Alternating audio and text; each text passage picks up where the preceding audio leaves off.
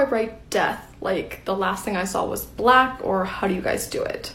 It sounds like you're doing it in first person, which means one of two things. You're either ending the book as soon as the character dies because they're the POV character and it's a single POV book, or you have dual or multiple POVs and we'll just switch to a different POV as soon as this character gets unalived. And I guess you could also have the character be telling the story of how they died, so it could be like their ghost telling the story. The point is, what comes after the character's death is really important to figure out so that you know how to write your character death. Now, as for how to write the death itself, you can totally just be like everything faded to black, but you don't need to be so literal. First things first, decide how your character feels about dying. So they can either rage against the dying of the light, or they can be totally okay and accepting of it. They can literally welcome it like an old friend, or they can even be really confused and they don't realize what's happening. In either of those scenarios, you have two options. You can either go out or you can go in. Going out means that your character kind of detaches themselves from their physical body and describes what's happening in a very like objective way. So if your character is the rage against the dying of the light type,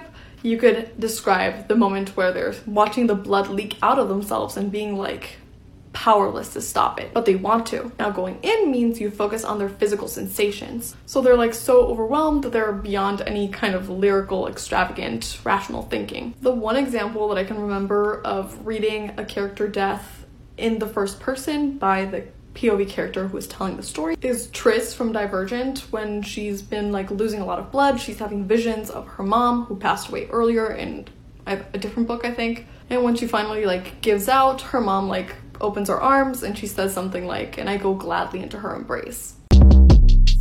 Short Cast Club.